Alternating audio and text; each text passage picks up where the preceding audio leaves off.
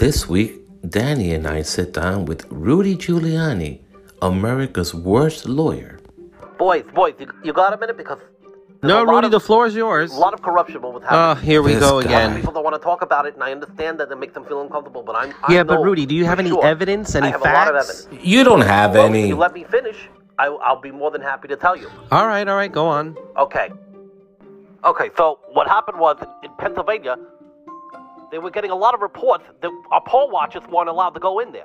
Meanwhile, I saw 7 Mexicans voting in one booth. It was incredible. 7 Mexicans. And the kids were running around too. And I think that what happened was they were voting and nobody was talking about it. Oh, come on, Rudy. I mean, this is a thing.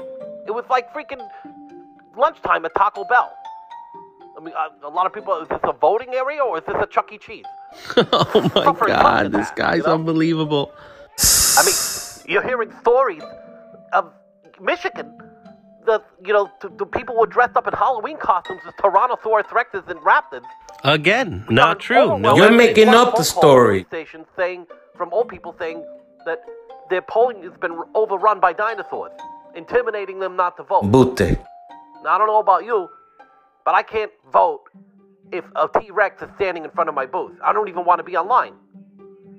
Regardless of whether it was a costume or not, they were scared, they were intimidated, and those votes should be thrown out.